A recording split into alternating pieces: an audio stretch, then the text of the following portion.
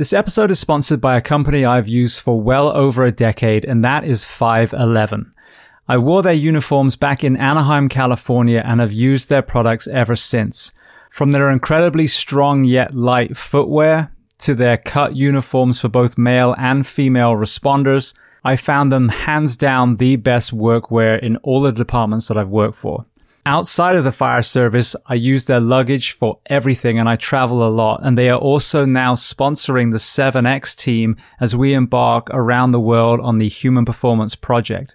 We have Murph coming up in May, and again, I bought their plate carrier. I ended up buying real ballistic plates rather than the fake weight plates, and that has been my ride or die through Murph the last few years as well. But one area I want to talk about that I haven't in previous sponsorship spots is their brick and mortar element.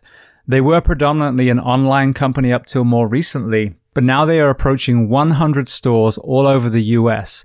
My local store is here in Gainesville, Florida, and I've been multiple times. And the discounts you see online are applied also in the stores. So as I mentioned, 511 is offering you 15% off every purchase that you make.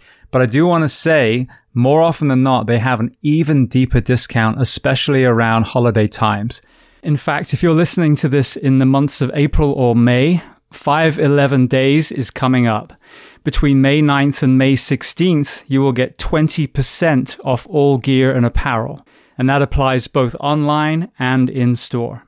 But if you use the code SHIELD15, that's SHIELD15, you will get 15% off your order or in the stores every time you make a purchase. And if you want to hear more about 511, who they stand for and who works with them, listen to episode 580 of Behind the Shield podcast with 511 Regional Director Will Ayres. Welcome to the Behind the Shield podcast. As always, my name's James Gearing, and this week it is my absolute honor to welcome on the show former Navy SEAL and founder of Rare Sense, Chris Irwin. So we discuss a host of topics from his early life, his journey into the military, his time in the UK, his own very powerful mental health story, catharsis through music, the concept of mind fitness, and so much more. Now, before we get to this incredible conversation, as I say every week, please just take a moment, go to whichever app you listen to this on, subscribe to the show, leave feedback, and leave a rating. Every single 5-star rating truly does elevate this podcast, therefore making it easier for others to find. And this is a free library of fast approaching 800 episodes. So all I ask in return is that you help share these incredible men and women's stories so I can get them to every single person on planet Earth who needs to hear them. So with that being said, I introduce to you Chris Irwin. Enjoy.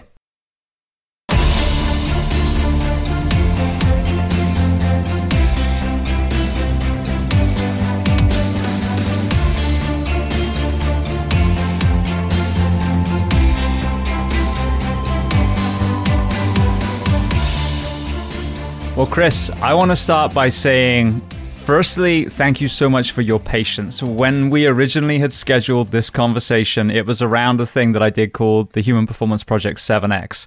The entire goal of that was to physically and mentally break down a group of, it was SEALs, Delta guys, a couple of firefighters, and then observe the physical mental breakdown that would kind of parallel deployment, a 9/11 incident, something like that. And then how do we put them back together again?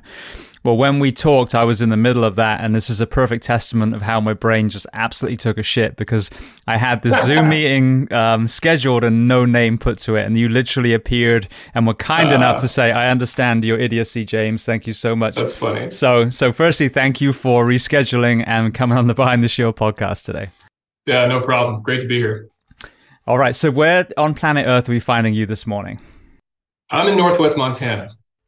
Beautiful. Well, I would love to start at the very beginning of your timeline. So tell me where you were born and tell me a little bit about your family dynamic, what your parents did and how many siblings. Okay. Wow. Going way back into the archives. Absolutely. I am from Massachusetts. I was born in Massachusetts at Mass General, Cambridge, Mass. Don't remember much about that particular incident, but yeah, and grew up primarily in Mass. We traveled a little bit to Europe when I was very young because my dad worked for the State Department. He did law of the sea stuff, law of the sea convention type things. He was an attorney, a lawyer by trade. And so like my very early years, I think we even lived in England for a little bit. And I mean, this is all kind of like, I have scant memories of these things, but the joke in my family was always something would come up, some image of the Eiffel Tower or whatever. And my parents would be, you've been there. That was sort of the joke, right? Like I think I had my second birthday on the Queen Elizabeth II, going from, like, we actually took a boat from the East Coast to England or wherever we were going. But like I said, scant memories of that. Most of my childhood was in Massachusetts, growing up in suburban Boston and kind of doing what suburbanites did back in the 80s. And so it was, I mean, look, I had a typical, I guess, if there is such a thing, sort of suburban upbringing. Went to public school for the most part until I was in high school, and did the things that we did. We would go around, skateboard and ride bikes and come up with games to play and great stuff before the invention of the internet. Well, you mentioned the QE2. My sister actually and my brother-in-law now were both servers, or whatever the term was then, waiters and waitresses on the I think it was the Queen's Grill, which was the nicest of the restaurants on the QE2. So I know it well. Very cool. Yeah. I mean, I don't remember anything about that. I think they told me I had a baked Alaska, which is like this big cake that you set on fire and then blow it out, right? Like for my second birthday, but no recollection of it whatsoever. Yeah, I think there's ice cream on the inside, if I remember right. Something like that. Yeah. Yeah. Brilliant. All right. Well, then you mentioned about your dad, just as a tangent right off the bat. When I first came to the States for the first time, I worked in summer camps for years, upstate New York. And I remember in one of the times I was in a hotel, I think I was traveling after the summer camp, and I looked at the yellow pages from the side, and there was this one section where the pages were kind of a different color. And I remember thinking, oh, it must be, doctors or something that everyone would use. And when I opened it up, it was lawyers. And that was my first real exposure to the incredible litigation issue that we have in this country. There are lots of things where law is absolutely imperative and needed, but we found ourselves in this lawsuit happy mentality, which I obviously witnessed years later in uniform and the abuse of that. So did he have any perspective? Did you ever have that conversation of the kind of frivolous lawsuit issue that we have in the States? No, he was, my dad was he was never like in a law firm that I'm aware of. He wasn't like a big corporation type guy. He was very much a freelance worker. And I honestly never knew what he was doing in terms of making income. It was like he was doing this and doing that. He like ran he was a developer, like a real estate developer for a while, ran a company that built condominiums. He was kind of like a freelance architect. He was an exceptionally smart person, like ridiculously smart. To this day, I think he was one of the smartest people I've ever met. And so he just kind of did his own thing. And and he always said he didn't know what he wanted to be when he grew up. So he just kept kind of changing roles. But he went to Cornell, which is where he met my mom. I think he was valedictorian at his high school. He did some kind of like genius program at Cornell where he had an extra year there. Then he went to Cambridge, which is where I went as well. And then he went to Harvard Law School. And I think he was very much trying to come up with the right term for this. It was like you can use the law to your advantage and you don't have to feel like you're a victim of it. You can use it, right? Like be smart about it and use it. And that's the way I think he looked at it. And I get that. Like, I understand that. I never would want to do that. But I understand the sort of, hey, it's a process. The law is a fabrication of human beings. It's an imaginary thing. And therefore, it's not like written in stone, so to speak. It's not the hierarchy of the universe. It's just something we made up so that we can function in a civilized society. But don't think it's anything more than that. that doesn't mean you should like go break the law, but just realize what it is. Like have an inherent understanding of most of the things we value or take for granted or think of as just the way it is are just made up by other people, right? And then we sort of think that's nature, but it's not.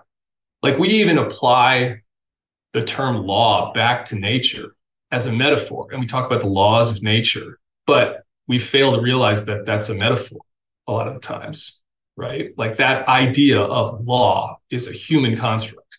And then we're so arrogant we reapply it back to the way things work in nature as if there are quote unquote laws there, and they're not. There are pigeons with, holding legal documents telling other right, pigeons that they... Right. We're so used to that saying that we've forgotten it's a metaphor. And I take that from Rupert Sheldrake, who has a really incredible TED Talk that was actually, it says on the YouTube video that it was banned because it was anti-science, but it's essentially questioning some of the fundamental precepts of science itself. And it's a fascinating talk. I watched it a couple of times just because I was like, oh, that is interesting. We should think about that. I just had a guest on, Emily Kaplan, who's one of Greg Glassman's right-hand women now, and they have a thing called the Broken Science Initiative. And what they're doing is questioning some of the so-called ironclad laws of science and research. And when you hear them actually kind of unpacking that, it's amazing how actually a lot of these studies, firstly, of course, we're looking at who is funding the study. One of the things that really kind of shook me is I have multiple certs from the NSCA, and I learned that they're actually funded by Pepsi. Huge conflict of interest, in my opinion. But so when you look at these studies, it's more probability, and then you see some of the shifting of these so-called study groups to match the outcome that they want. And there was no better example of how science could be misused in the last couple of years. I don't think most people woke up wringing their hands wanting to destroy the earth, but that blind, belief in science, I think, has actually got in the way of common sense. And I see it even in the fire service. Our average work week is 56 hours a week. And I will have people literally say that to me, it should be what we call a 24/72, which should be a 42-hour work week. And people say, oh, James, would you have studies to show that a 56-hour work week is worse than a 42? And I'm like, are you fucking serious right now? You want me to prove that working firefighters 2 extra days a week is more detrimental to their sleep, their recovery, et cetera, et cetera? But this is where we're at. I think people are so entrenched in this absolute mindless belief in all science that we forget to question some of it. Well, I think it's a difference between, look, science as a method of inquiry is a good thing. I think it'd be hard to argue with that. Like we're going to hypothesize something, scientific method, hypothesize something. We're going to test that, and then we're going to objectively evaluate the results. That's, of course, I think, again, that would be a difficult thing to say, nah, that's not a good idea. So we shouldn't confuse that with what we're saying sometimes these days about science as an industry, which means it's the people that execute these things, whether it's experiments or whatever it may be, or fund studies, are people, which means they're fallible and you can sway them, you can bribe them, they can fudge the results, they can have their own biases going into them. All of that is true. It's not necessarily the case. I'm sure there are people obviously out there that do their best to objectively do something and hypothesize something and even know that they have a bias. But then if the results are contrary to what their bias was, can say, okay, look, it came out in a way that we didn't want and we didn't think, but here it is. That's what we should be doing. And that's kind of like what science should be and is.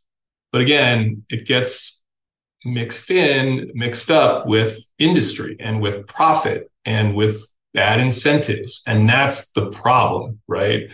We shouldn't throw the baby out with the bathwater and say science doesn't make sense. Like, of course it does. Like science is just what happens, right? Like, and trying to figure out how stuff happens. But what I will say on like even the Rupert Sheldrake stuff, what he was even questioning was, again, wasn't science. It's more in terms of a method of inquiry. It's like the fundamentals of it. Some of the things we agree to as like, that's just the way it is. He was like, well, is it? Like constants, universal constants, saying that the speed of light is a constant, is something that it's like, yeah, that's the way it is. The universe has constants. And his thing was, well, does it? Do we know that's a fact? And then he started looking into the speed of light over time and the way it was measured. And it was like a dip during the 40s where it was slower than it is now. And he kind of brought this up like, hey, why was it slower? Why was everyone measuring it slower? And the answer he got was like, well, we don't know, but we're pretty sure it's constant kind of thing. And that's something I'd never heard before. Like, well, maybe it isn't constant. We've got we think an expanding universe that changes and evolves. So maybe the constants evolve too. I think that's a fascinating idea. I don't know if it's true or not, but I think that kind of thinking is great. Is just constantly kind of going back to, let's not rest on our laurels and assume we know everything. And we're really guilty of that a lot of the time. Is like, yeah, we know the basic structure. We've just got to fill in the details. And it's like, I don't know about that, guys. Like, we're a very, very tiny species on a very, very tiny planet in a gigantic galaxy amongst hundreds of millions of galaxies in a universe that we don't even know. The George Lucas line of when it comes to knowledge about the universe, we're at about an 8. The problem is that the scale goes to 1 million, right? And it's like, that's where we're at. Yeah, well, exactly. I think that's just it. It's just questioning. It's not, disregarding all science, because I mean, most of us, our entire livelihood revolves around science. I had medicine, I had physics, I had all kinds of stuff in the fire service.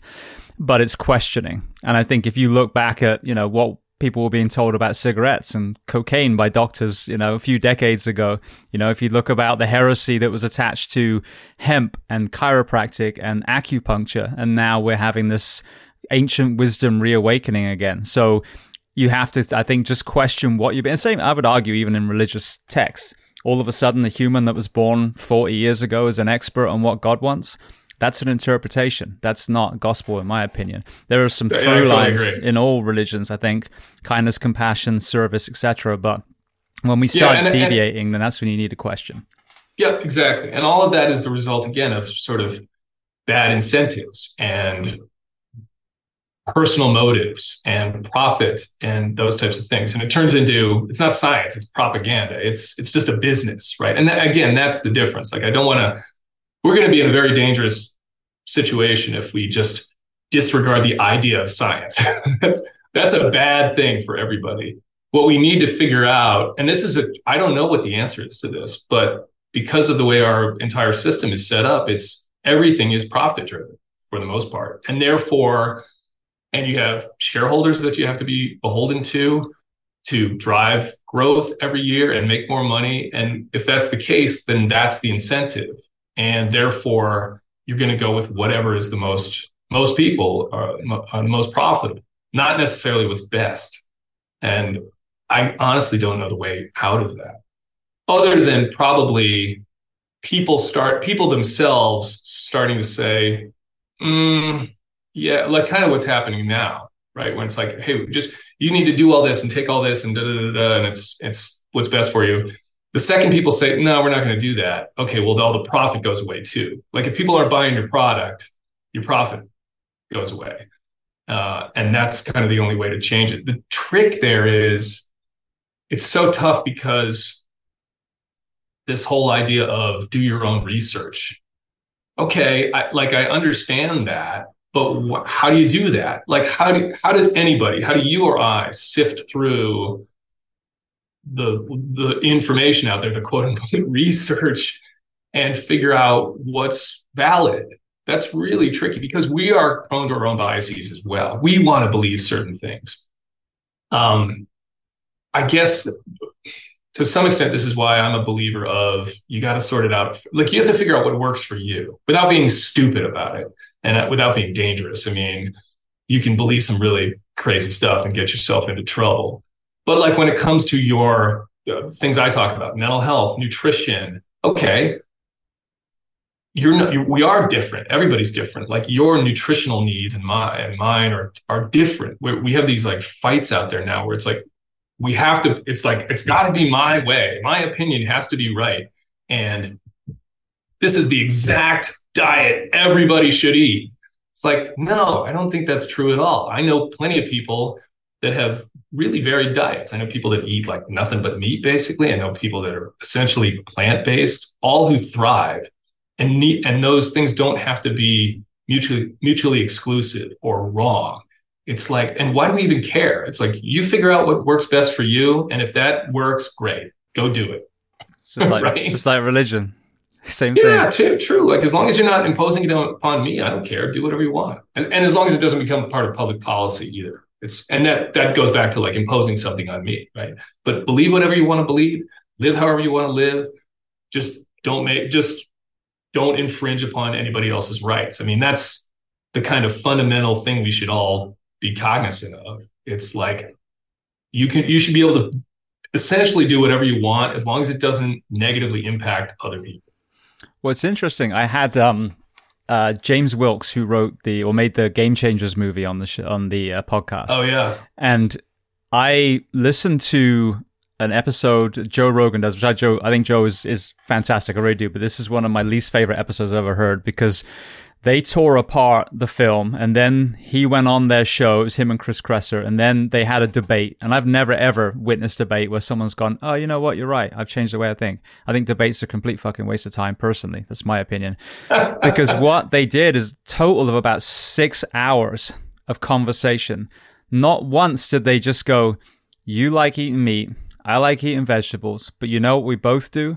We remove processed food. We eat vegetables that aren't covered in chemicals. If you do eat meat, I eat meat that's not full of hormones and antibiotics. That is the middle ground where carnivore, all these different ones, they're probably, if you look at people that are thriving on it, they're just taking all the shit out of their diet. So rather than fighting over plants and meat, let's all talk about where the Venn diagram meets, where we're all doing the same, which is probably going back to how we ate like 100 years ago, whether it's meat, whether it's vegetables, the quality of the food and the lack of processing of most of the food that you eat. Yeah. It's funny. I remember that episode because it was the most uncomfortable Rogan episode I've ever listened to, where I was like, it was hard to listen to because of the conversation there. And I mean, I guess I would disagree with you a little bit. This is a funny thing to say, right? About arguing, because I think real argument is how we get to solutions. Like we don't argue anymore. What we do is yell at each other and we're with our own opinions. That's not an argument. An argument is supposed to be, I present my opinion and the information or data may have to back that up. You do the same.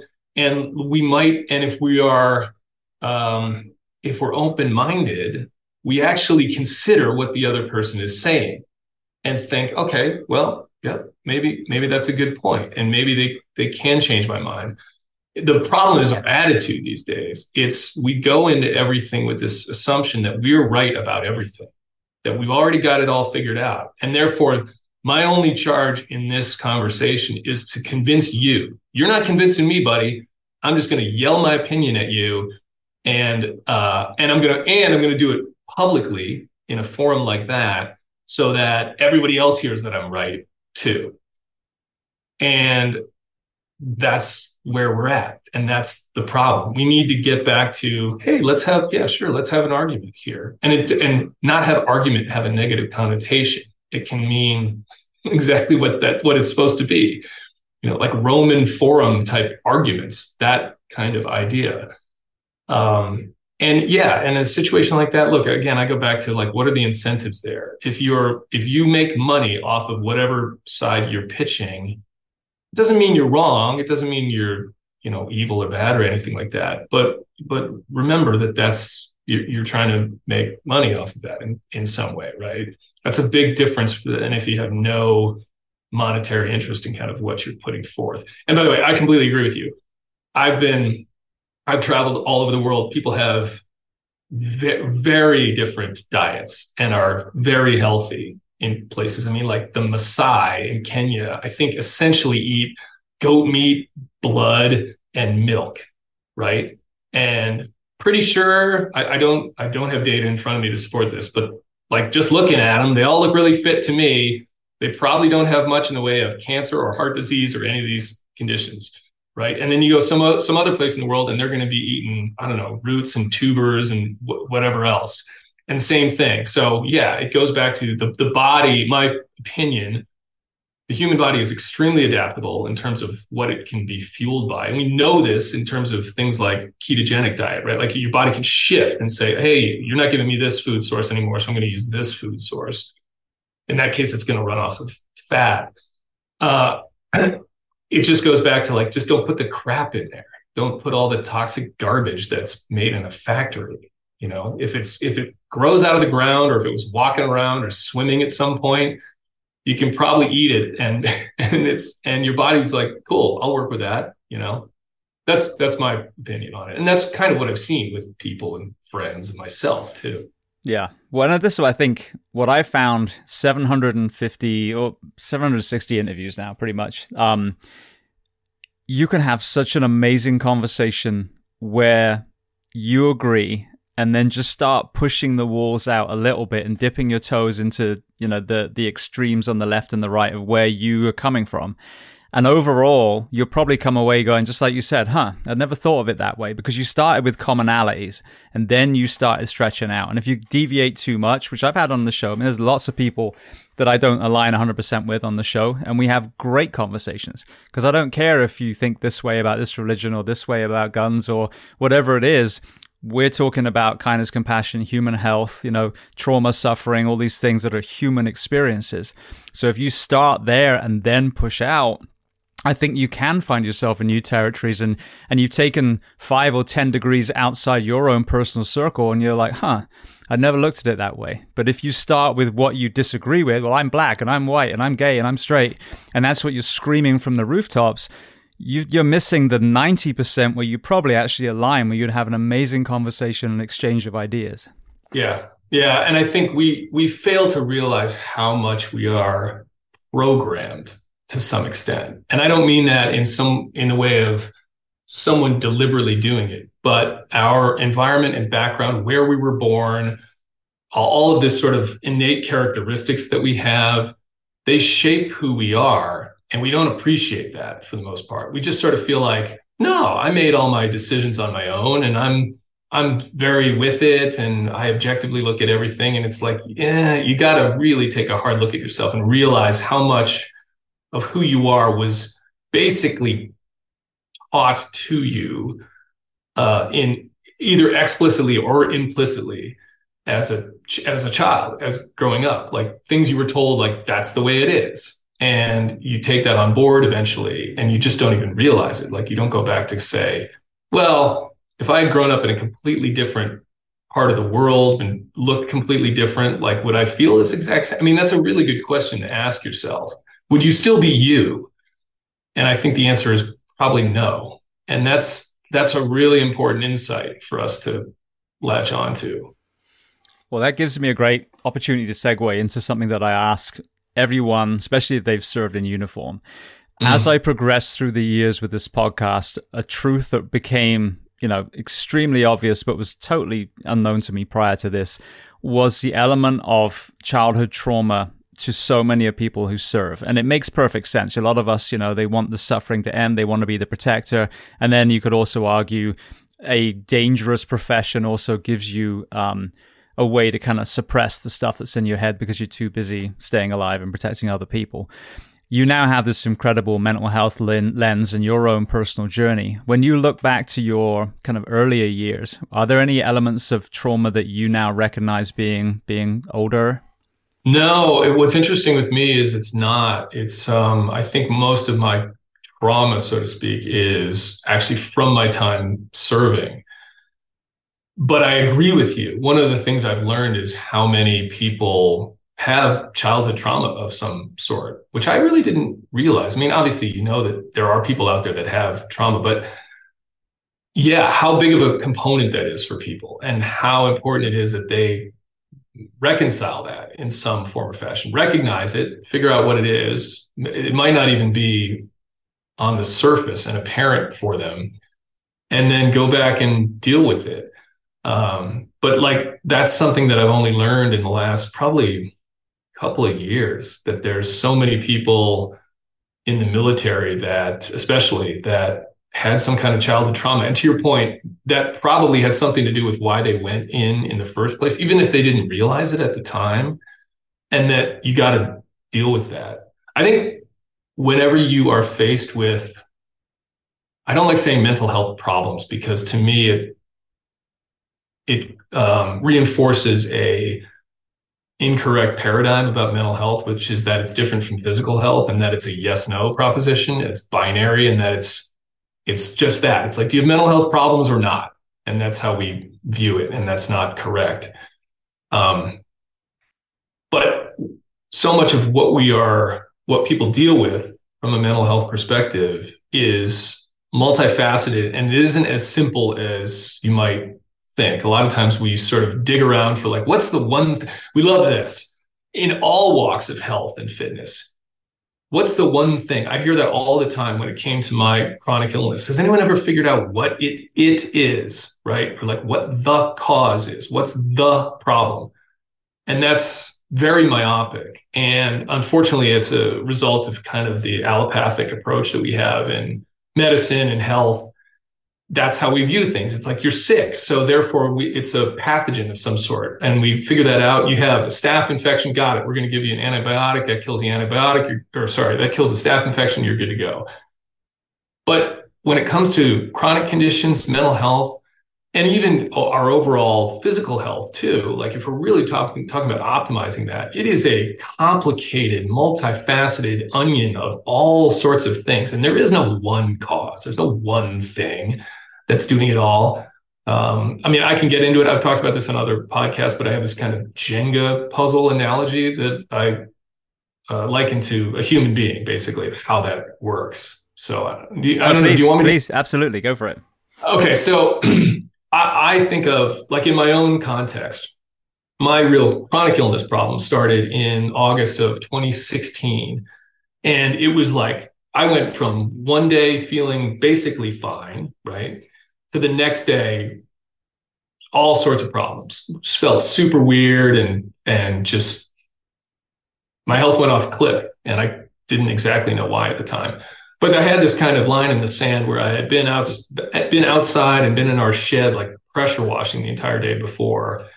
And as it became a chronic thing where I felt like this every day, I kind of went back and said, okay, well, it happened this day. I had a very clear day where things had changed for me. What happened there? What did I do the day prior? And it was like, well, I did this. I was pressure washing all day. I was outside, like, spraying stuff off our driveway and inside the shed. And I was like, well, maybe it has something to do with that. Well, it turned out a lot of it was mold. And I was spraying all this mold off of things and probably inhaled a bunch of it. And I didn't know that there was even a thing. But then it turns out, like, yeah, mold exposure can really screw you up in a big way. So then I went after this mold thing forever, like, it's the mold, and get the mycotoxins, which are kind of like a output of mold. It's almost like a defense mechanism that they have, which can get in your body. And for some people, we have a genetic predisposition. It's hard to get out, blah, blah, blah.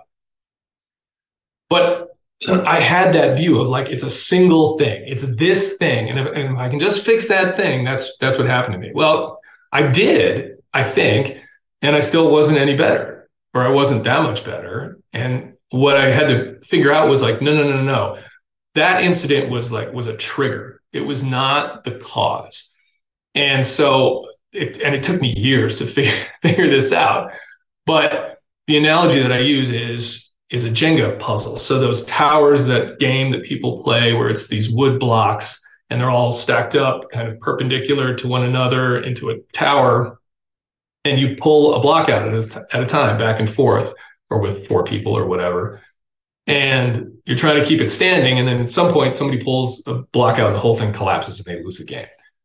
Well, your body, more than your body, you as a human being are like a Jenga puzzle. And so when you're born, you're like this perfectly constructed Jenga puzzle. But then over time, pieces get pulled out. And that can be trauma as a child. That can be like a serious infection. That can be screwing up your circadian rhythm by operating at night all the time. That can be hypervigilance and anxiety and depression and all of these things, Lyme disease. And at some point, the last piece gets pulled out that topples the system. And so what a lot of us do is we go, I just got to get that piece. And so what you do is you address that and you put it back on the tower. And then you're like, man, but I still don't feel good. And it's like, yeah, because all the other pieces are still on the ground. You have to now, this is the real trick. You now have to rebuild the whole thing. You have to address all of that. And that's honestly the best analogy I can come up with for kind of how my experience has told me that it basically works. And to sort of, you got to go back and you got to address the trauma. You got to address any of the toxins you might have in yourself. You got to change your habits. You got to sort out your diet, all those things. Because until you do that, those pieces are just going to be lying on the floor. See, it's funny you say Jenga because I just did a video recently talking about the same kind of thing, and in a slightly different context, but it was really trying to illustrate, again, all the different components, but starting with the foundation being your childhood, because I've discussed this a lot as I've become, I've gained more lessons as a student through all these conversations. But if the foundation, you have trauma, but it's addressed, well, that puts that Jenga piece back in. It becomes sturdy again. So you're not, like we talk about, you're not a victim and, I'll try and live with my mental health issues. No, you can address them and even, I would argue, even become stronger with the trauma that you've had. Sure. So you're putting them back in. And in my profession, organizational stress and sleep deprivation and, obviously emotional problems and, relationship problems and financial problems. And then in your profession, especially, TBI is another elephant in the room that a lot of people don't think about. So if you're just going, well, it's what you saw at war and that's all you look at and you do EMDR and all these things and it's not working, well, you're missing all these other pieces. And then if you want to take addiction model, now, when you put the piece back, it's not square anymore, it's round because you've used porn, gambling, substances, alcohol. So now you feel like your tower is actually complete, but it's actually even more vulnerable than it was before, more detrimental. So I love that analogy because it does illustrate that multifaceted approach. And so many times, whether it's a disease or whether it's a mental health challenge, we just look at that one thing. Oh, James, you had that kid that was killed in that car crash. That must be why you're depressed. Well, I was also 4 when I was stuck in a house fire as a child. If we're not talking about that, which I hope I have processed, but say I hadn't, and then I almost got killed by a falling wall when I was about 9 that crushed all the cars in the parking lot except the one that we were in driving away, and my parents' divorce, and all these other things that kind of happen. When you're just looking at this one call as a firefighter, we're missing so many other areas that we need to address. Yeah, for sure. And I think the danger there, though, is you sort of said it. We don't want to fall into victim mentality, right? So the intent here is to process these things appropriately, not to then stew on them for the rest of our lives. Though the problem is we have some kind of trapped energy, some pattern of behavior that is resting kind of on that trauma or whatever it is, right? Because of that, we've developed a pattern or a habit that is not serving us in any way. And so we got to deal with it so that we can change that pattern and not stew on it anymore. And like you mentioned, EMDR, actually, I found EMDR really effective in that for me and for a traumatic experience where I went from something that I stewed on and beat myself up over for 12 years to something that I remember, but I don't really care about anymore. And that's the difference, right? It's like you no longer, it doesn't affect you in the same way. I have a different relationship with it now. Well, I want to walk through, your career and out the other end. So before we do that, when you were still at the school age, were you always dreaming of the military or was there something else in your mind? No, not at all. I mean, my dreaming of the military, the impetus for me was Top Gun. I mean, it's as cheesy as that sounds, that is the truth. It is. I saw Top Gun when I was 11 years old or something like that. And it was like, that's cool.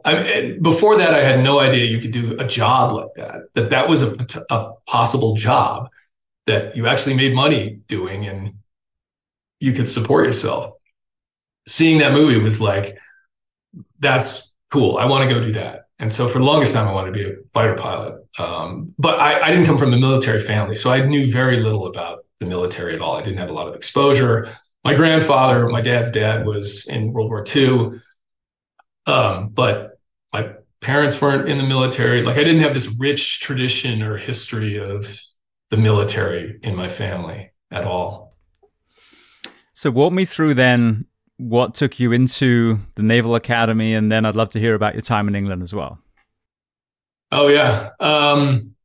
So I at some point I told my dad, like, hey, I think I'd love to be a fighter pilot. That looks cool. And I think his reaction was, great, if you can get to go to the Naval Academy, I don't have to pay for college. So he took me down there at some point. We did a little trip down to the Naval Academy, and I was like, yeah, this is, I don't know. I think I was enamored by the structure and the order and discipline. For some reason, I really liked that. And I liked pushing myself physically. I really was always somebody who I liked the hardest stuff possible. I was kind of a glutton for punishment. Like I went out and wrestled, and I was a soccer player primarily. But I started wrestling in high school as something to do in the winter because I wasn't any good at basketball because I'm 5'8", and like basketball was not in my future. And I got my ass kicked to start in wrestling. And like I wasn't even having fun, but it was like, so what? I got to stick with this. I got to like get better at this. And so it took me until I was a senior, but by the time I was a senior, I was pretty good at it and like won most of my matches and wrestled up a weight class. And so that kind of stuff just appealed to me. I went to for the last 2 years of high school, I went to a private school, and I grew up in Massachusetts, kind of liberal, like a lot of people walking around wearing socks with Birkenstocks and, listening to the Allman Brothers and Grateful Dead and stuff like that. And very few people went to a military academy from my high school, my private high school. In fact, to the point where it's like every 10 years somebody would get in, and they usually like quit and didn't make it through. I think the last person that had made it through was literally like a decade before or something. So, but I got it. I applied, and I got the appointment and did all that stuff. And so, yeah, I went, and then the SEAL stuff for me was just something that came along later. I found out about it later. Again, I wasn't really like a military buff or anything like that, but to me it was like the closest thing you could get to being a superhero. It was like, and you didn't know much about it. This was back when there were some books. There was like some Vietnam books, and there was the Charlie Sheen movie, but it wasn't all over the place and all these stories, and there wasn't the internet. And so it was very, very steeped in mystique and mystery, and like the books would have these grainy black and white photos of the train. Like you just didn't know what the hell was going on, but these guys were like just superheroes. It was like the closest thing you could get to being Batman, in my opinion. And I was like, I want to be Batman. That's cool. Batman is cool. And so, yeah, so that's what from that point on, like, it was like, that's what I want to go do. I'm going to go do that. That's even better. That's harder. Now you wrestled and you play football, soccer. Yep. I played actually field hockey, which is not as common for men to play in the UK, but I loved it. It was like football, but you had a weapon in your hand as well. And then I did martial arts for pretty much my whole life. So one was very much a team sport. And then one, even if you're fighting as a team, you're on the mat on your own, one-on-one. What did you pull away from those two different dynamics? And did it apply to your career in the military? Well, that's a great question. I don't know if I've ever thought about it in that context. I think and by the way, when I got to the Naval Academy, I actually got cut from the soccer team. I still think part of me thinks I was good enough to play on that team. I was burned out. I've been playing like year round my entire childhood. Like I played winter soccer and indoors. I played in the summer. But who knows? Maybe if I'm objective, maybe I just wasn't good enough. And I wasn't going to wrestle either. So I actually ended up on the crew team at the Naval Academy lightweight crew. But yeah, I think First of all, I think a team sport is a great thing for anybody to participate in because it isn't you alone. And I talk to my kids about this, where learning to work with a team and everything that goes into that practice and like suffering together and having to, whether you win or lose, it's like the team loses. You can play great yourself, but it doesn't matter if the team loses.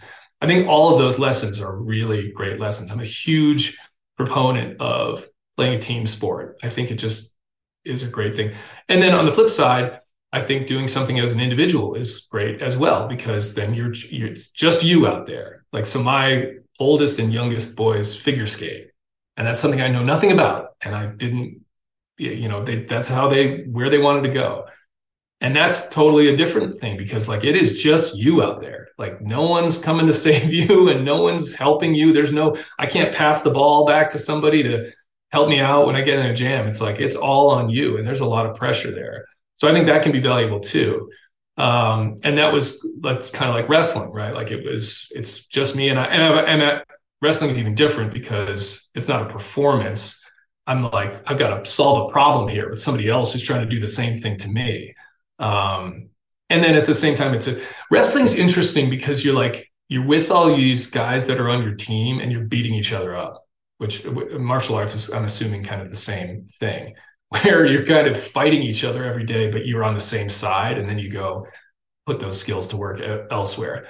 Wrestling was one of those things where, again, I don't think I liked it at all, really. I mean, like, I don't think I enjoyed going to practice every day, but it was something I felt like, this is good for me. And somehow I think that innately I felt that there were some good aspects here, and it was making me better in some form or fashion. And I had a great coach who was awesome. It was just like the nicest guy in the world. But the practices were hard. I mean, like, anyone who's ever wrestled, like, that is hard stuff. A 6-minute wrestling match is about as. I always laugh because when I'm a CrossFitter primarily now from a physical fitness standpoint, and like, when I learned about CrossFit, when a lot of people learn about it, it's like, well, how do you get a workout in 6 minutes? And yet I had done sports, wrestling, the match is 6 minutes long. And how much of a workout that is. 6 minutes going as hard as you can, wrestling something. And then crew as well, where you're doing like a 2K erg, or a 2K row, 2,000 meter row. Same thing. It's like, with a team, it's 7 minutes or something like that. And it's exhausting. So the fact that I couldn't like put 2 and 2 together with those things, it's still funny to me that I couldn't do that. But yeah, so. Yeah, no, it's interesting. I mean, you look at Fran. I don't do Fran in 3 minutes. Mine's a lot longer than that. But, you have that. And even I did the Muay Thai. So you kick and punch a bag, full belt, for 3 minutes. You will be dead. You'll be just. Yes. And then you watch these combat athletes and you're like, now I get it. That is an incredible level of fitness, because I can't imagine doing this for, 3 rounds or 5 rounds or 12 rounds even. Yeah. Yeah. I mean, you can do something for a minute and be exhausted. Think about Olympic sprinters, like a 400-meter run, right? That's exhausting. And it's not very long, especially if you're good at it. It's less than a minute, certainly. So, yeah. And when you talk about the wrestling as well, it's funny. I just was talking to my friends at jiu-jitsu the other day, and we were out the back after the class, and I had this, moment earlier in the class where I was trying to finish someone. They were like, literally like, no, you need to squeeze harder here and here. And I was like, this is the only sport, I think, where someone will be like, hey, let me stop you for a second. You're not hurting me enough. Let me show you how to hurt me more. Yeah. Yeah. I think that, and that aspect of any martial art, if done properly, is great, right? Like, I mean, the idea is like making everybody better, more confident, more skilled. And it shouldn't be anyway about really hurting somebody. And as long as it's done that well, I think it's fantastic, Absolutely. Well, tell me about your exchange program with the UK. Oh, yeah. Well, it wasn't an exchange program. It was graduate school. So there's, when I was at the academy, it was, I think this is right, I think it was the top 25 graduates in terms of order of merit. if you got into graduate school and you got a scholarship, you could go. You could essentially defer your service assignment, whatever you're going to go do, and you could go to immediate graduate school. So that's what I did. I got into Cambridge, I applied, I got in, and I went over to England, and I think that was a little bit of like chasing my dad, quite frankly. Like he had been to Cambridge, and I wanted to do that. I think, in fact, it was more about Cambridge than probably graduate school. And I don't know if there was any reason other than that. It was like, yeah, he went and I wanted to go too. Plus, I did like Europe. I'd been back to Europe numerous times as a kid, and always just loved it. Just find Europe so fascinating and interesting and cultural. So I went over there for a year. I studied international relations. I did modern pentathlon, which was a blast. Again, the team that I was a part of was so fun, and just enjoyed the hell out of it. It was fantastic. It was it's funny too. I didn't even really travel all that much. I probably could have. I could have traveled on weekends, and I was having such a good time with the people there in college and at graduate school that I would stay local. And I was also 22 or whatever, so I was partying a lot and drinking and doing all the things that young single people do. What were some of the differences that struck you back then? Obviously, culturally, we have a lot of similarities, but there are a lot of differences too. Yeah, I had this kind of anthropological theory that the worse the weather is, the more interesting the people are. Right? I agree 100%. Right? If you go to a place like England, like everyone's really interesting because the weather sucks. And that's because people are less prone to do something outside. What they're going to do is they're going to go to a pub and they're going to have a pint and they're going to talk about stuff. Whereas in Hawaii, it's like, hey, surf's up, man. Like everything's good. Not denigrating anybody that's from Hawaii or anything like that. But like by and large, I think that's kind of true, the way that we've evolved culturally. So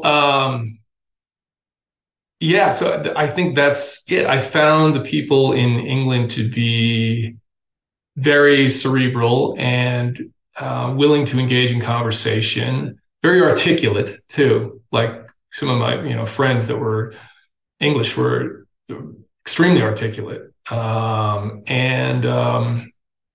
They also, it's interesting, that team, certainly the modern pentathlon team I was on, had a fantastic, carefree attitude about things. Very much a work hard, play hard group of people. And that might just have been our age at the time. But they got after it, but they also partied pretty hard. Yeah. And it was just like, okay, I think there was a little bit less. I mean, it's hard because some of this it's a result of the time we were in. I don't know if now this would be true because we didn't have cell phones. We didn't have, the internet existed, but people weren't like spending all their time on the internet. What we did was we got together with people and we did our practices, and then we would go to the pub and we would chat. And it was just, I mean, part of me I wish we could somehow get back to that. Like just get rid of all this crap, all this technology garbage that we have. It's made our lives a lot better, but man, it's made them so much worse in so many ways too.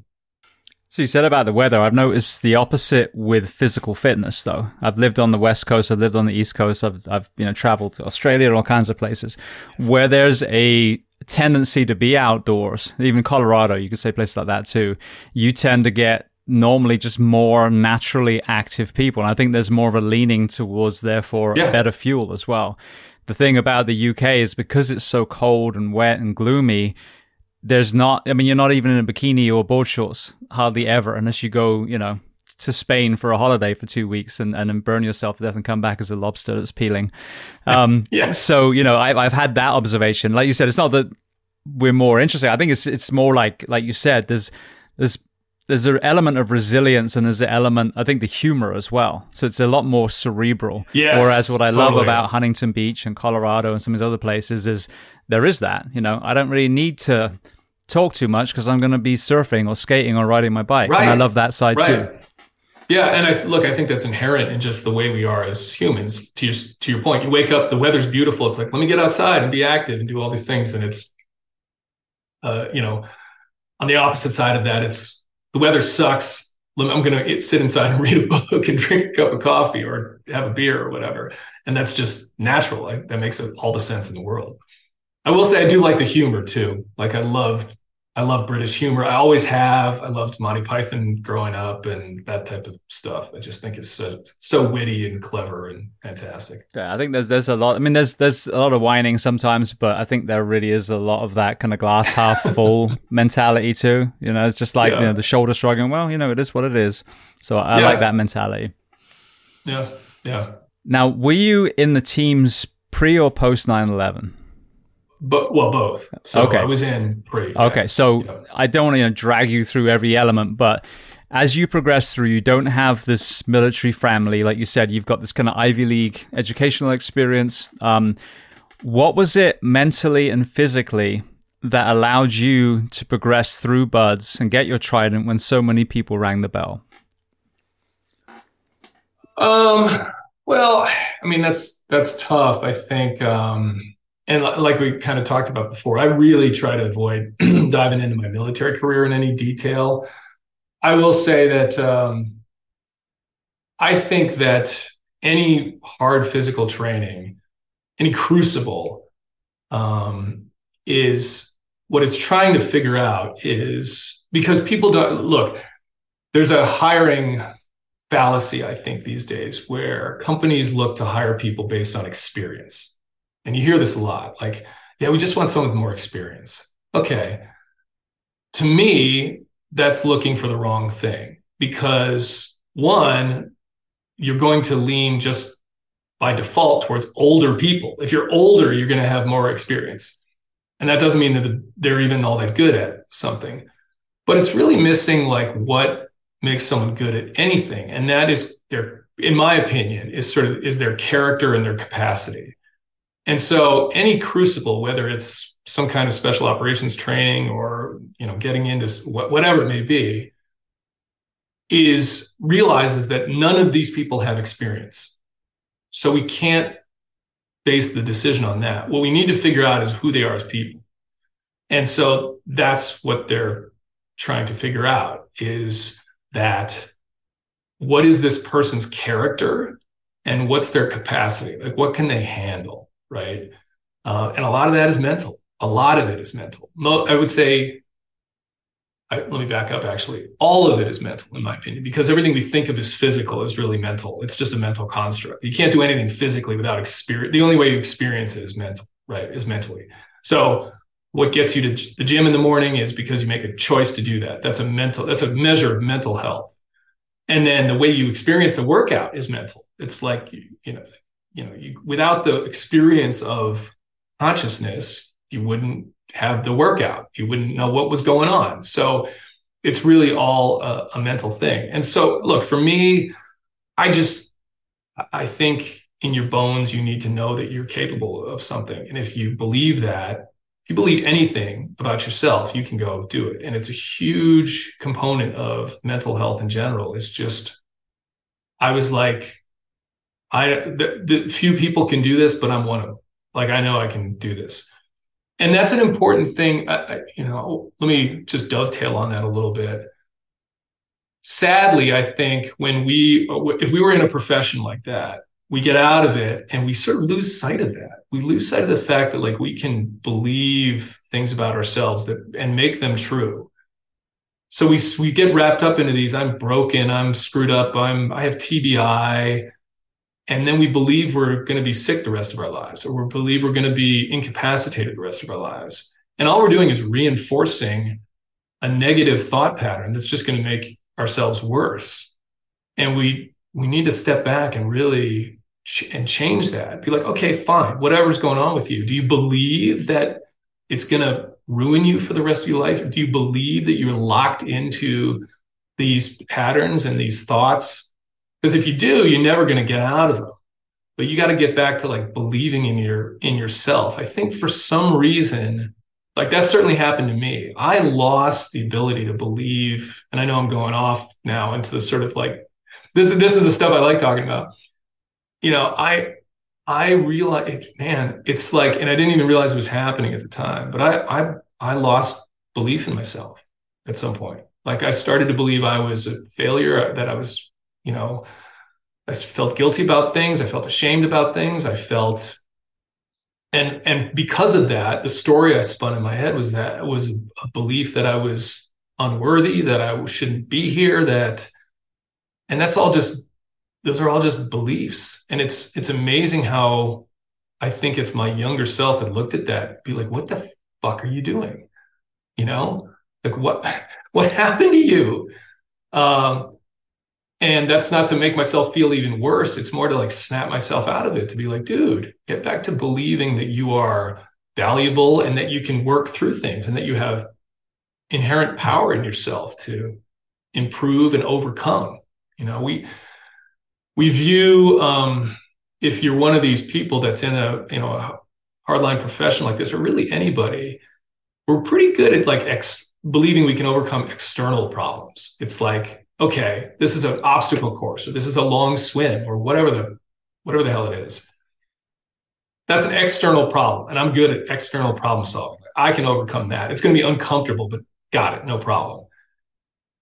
When it comes to internal problems, though, when you're stewing on regrets or survivor's guilt or whatever it may be, we view it differently. It's like, no, I'm screwed up. Right? The problem is me. It's not external to me. Therefore, I'm the problem. And that's different. And we need to change that mindset to one of, no, it's just a problem like any other problem. And honestly, if it's just a thought or a pattern of thoughts, stream of thoughts that you're having, that's just a stream of information. It's not, you don't have to identify with it. You don't have to latch onto it. It's just a stream of information. It's just like somebody else yelling at you that you're a piece of shit, you know, except you're doing it to yourself. But you don't have to treat it any differently. You can gaff it off in the exact same way if you train yourself to do that. So anyway, that was a big tangent. I get it, but no, but that's why I asked the question. I didn't have to go anything military specifically. Two things out of that. Firstly, your on-ramp in, you know, BUD/S and your selection, the fire service is the same. We have that element of shared suffering, and we have that attrition rate, and we have that self-belief. And in Florida, the irony is our fire academy, it's called minimum standards. So it's even labeled for us. This is the most shit you should ever be in your entire career. But what happens is that it's kind of like, you know, the Uncle Rico thing, where you get a lot of guys that look back, oh, I was my fittest ever been was in the academy. Well, shame on you. But the problem is, I mean, to be fair, firstly, a lot of these departments, these guys men and women get worked into the ground with the core load and the way that we work them and the sleep deprivation.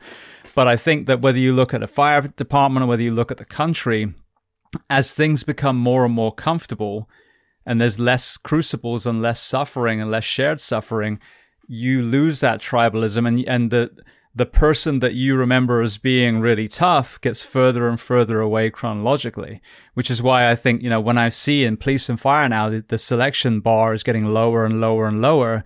We're only setting up people for, you know, a greater fall when they get to that point. The second thing is what you talked about is something that I've seen that you don't see on any of the mental health discussions, posters, messaging, whatever, is, again, through this process, one of the reoccurring common denominators that people say, and after a while I picked up on it and was like, wait a second, this is something we never hear. I felt like I was a burden to the world. So you think about all this conversations that myself and pretty much all of us had when we were younger. Oh, how could you do that? That's so selfish. It's so cowardly. Why'd they take their own life? And now, as you touched on, I'm realizing that the brain slowly, if unaddressed, starts miswiring itself to the point where there's absolute belief that the world would be better off without them. And you add, again, you know, trauma and TBI and sleep deprivation and organizational betrayal and all these other things that compound. Some of our men and women find themselves in that perfect storm where they truly believe that they are a burden. And that is an extremely hard thing when they get to the crisis point for them to unlearn. But then you take someone that believes they're a burden, and then someone says, oh, just think of your wife, think of your kids.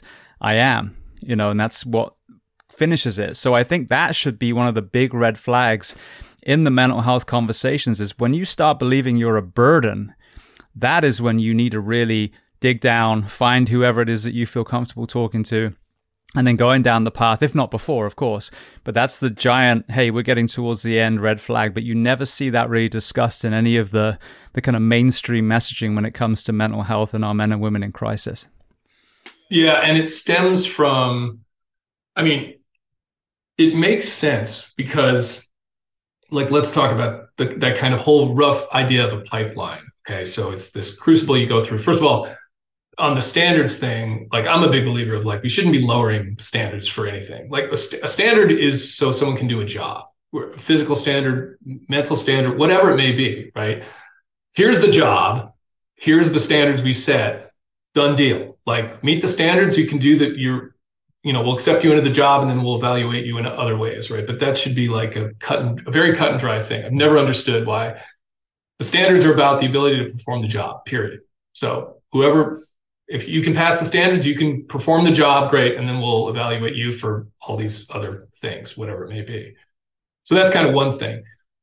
But the people that go into those types of professions, we're very proud people. And we take ownership of ourselves in a big way, right? So it's very much about, like, what can I do? Me. And I don't mean that in a selfish way or anything like that, but it's like, you're very confident, and, like, the things you think and the things you do, you very much are latched onto those things.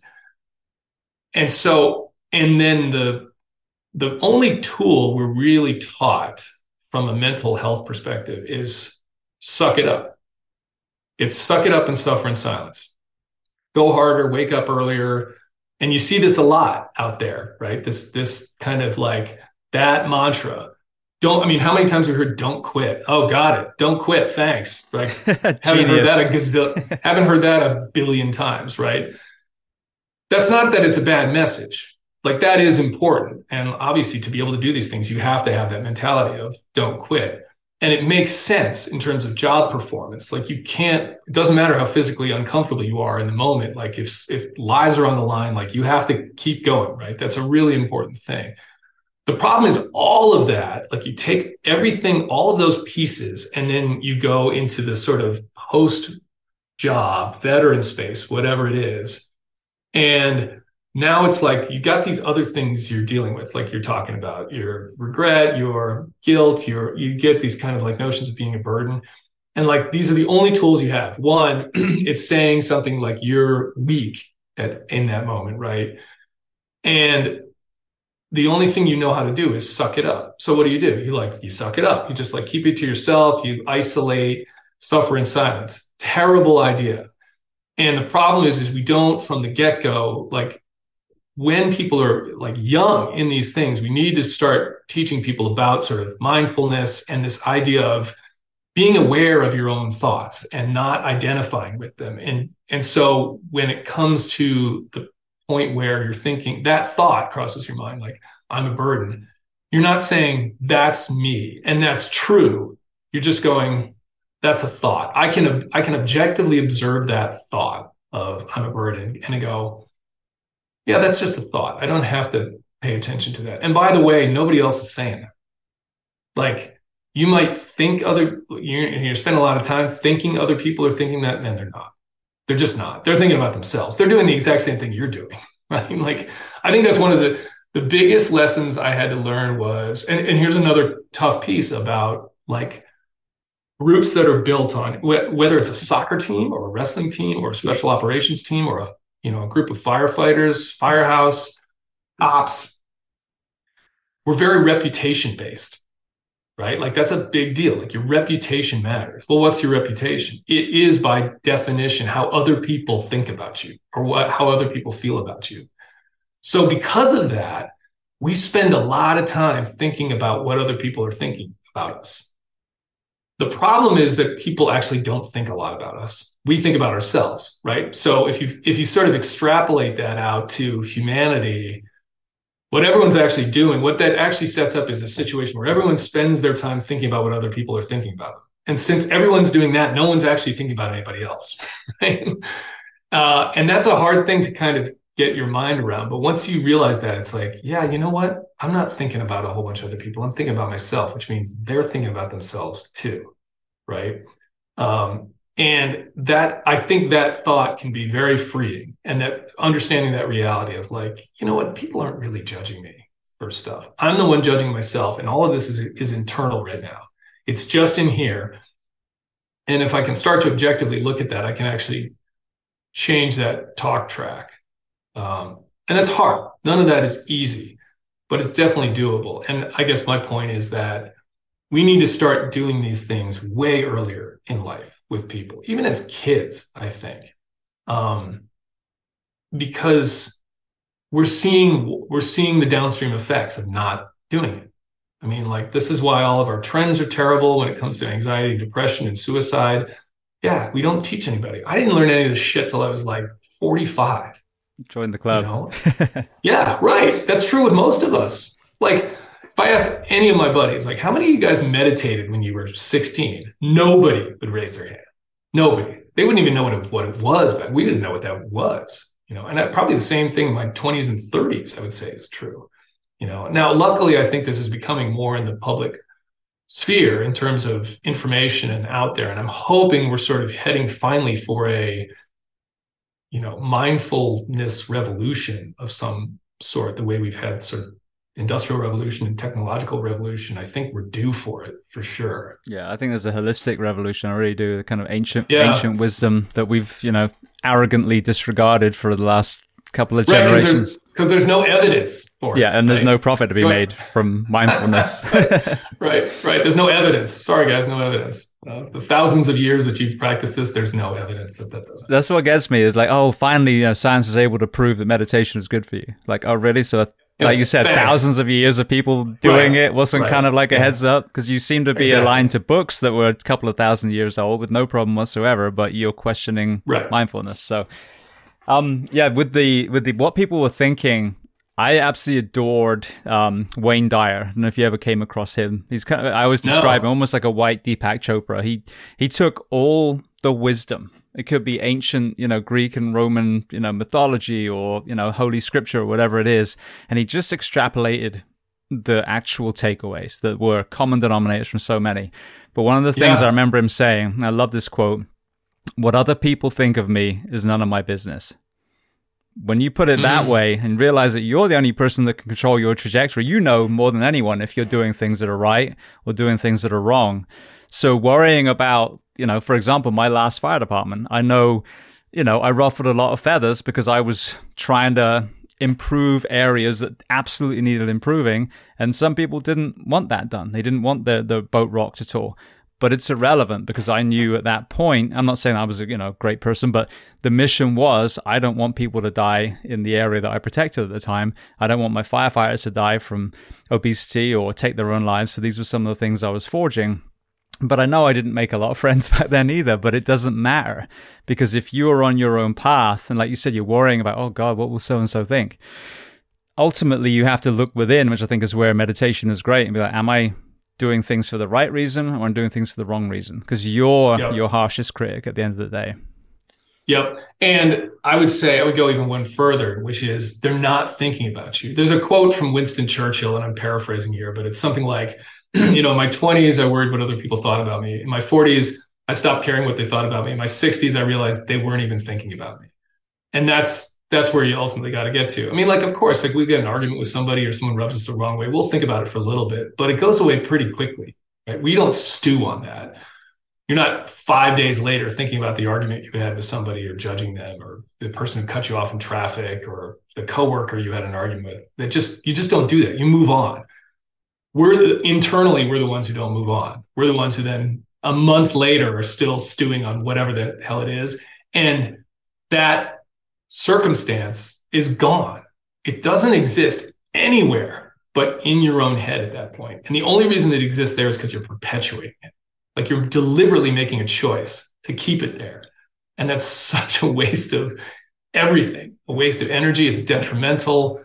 It's, you know, and so it's getting out of that habit, that pattern. You know, the quicker you can just sort of let things go about anything, man, like, that's such a skill to develop. All right, well, then I want to hit CrossFit quickly and then go to your kind of journey as far as your own holistic health. Ben Bergeron was the gentleman that connected us. So I want to say thank you to Ben. Talk to me about how you first found CrossFit and how you ultimately ended up having a gym in the Caribbean. I found CrossFit because my last tour was overseas, and the wife of one of the guys that was stationed there with me is kind of like OG CrossFitter type person. And she was like coaching people and working out with a lot of the spouses. And my wife had just had our second baby, and like we had kind of our first two kids were almost like back to back within 17 months of one another. So she was trying to get back in shape. And so she started doing this, and she loved it and just thought it was really effective and really cool. And like we were sort of doing stuff I was doing stuff that was kind of similar, but it wasn't strictly CrossFit. It was kind of getting more into functional fitness, right? But so she went and did a level 1 in Holland while we were there, and came for a weekend and came back, was just like, oh my God, it was so great. And like, blah, blah, blah, you got to look at all this stuff and read this. And at the time I was very resistant to it. I was very much like I said before, how do you get a workout in 6 minutes? Like that's, I don't understand. It doesn't make any sense to me. So anyway, so I got out of the military. She signed me up, when I was processing out, she signed me up for a level 1. And she's like, you're going to go to this. So I did. And I went to this level 1, and it was like, okay. I mean, it was clearly evidence-based, right? Like there was science behind it. It made sense. Like everything they were saying was like, okay, I understand how this works. And then we did like workouts on the weekend, and I was like, I think I actually really liked the competitive aspect of it. That was kind of part of what I always liked, competing.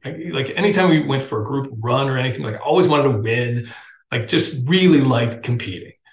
And it has a competitive aspect to it. There's a leaderboard. It's like you're racing everybody. And I really dug that.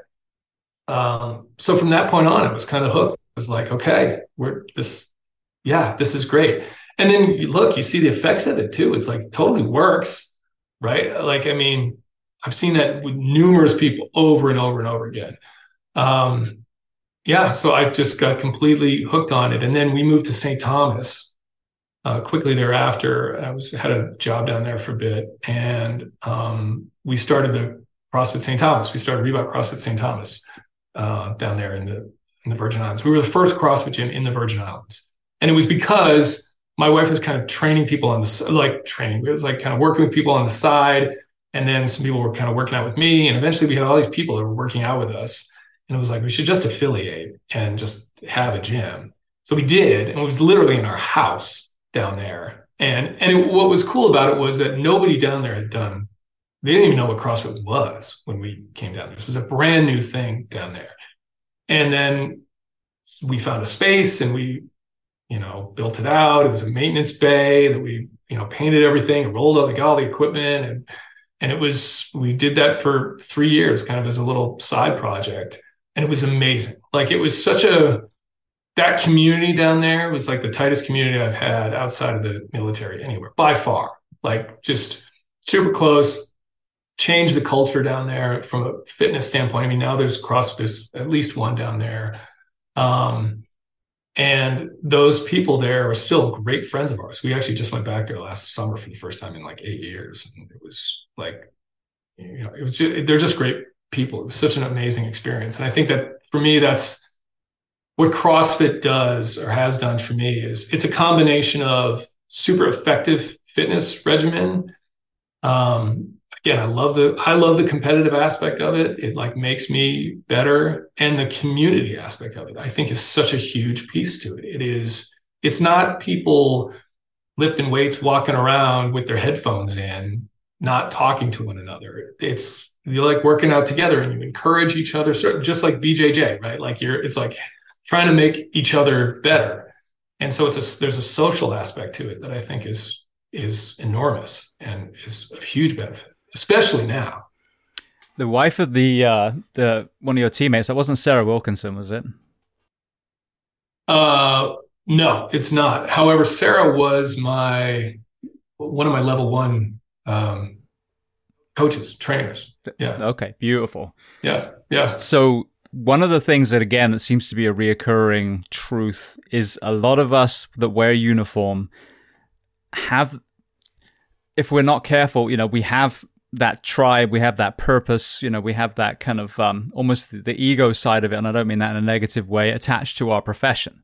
And then when we transition out, some of us it's very, very jarring, and it takes, some of us it takes some time to adapt. Some people it crushes them.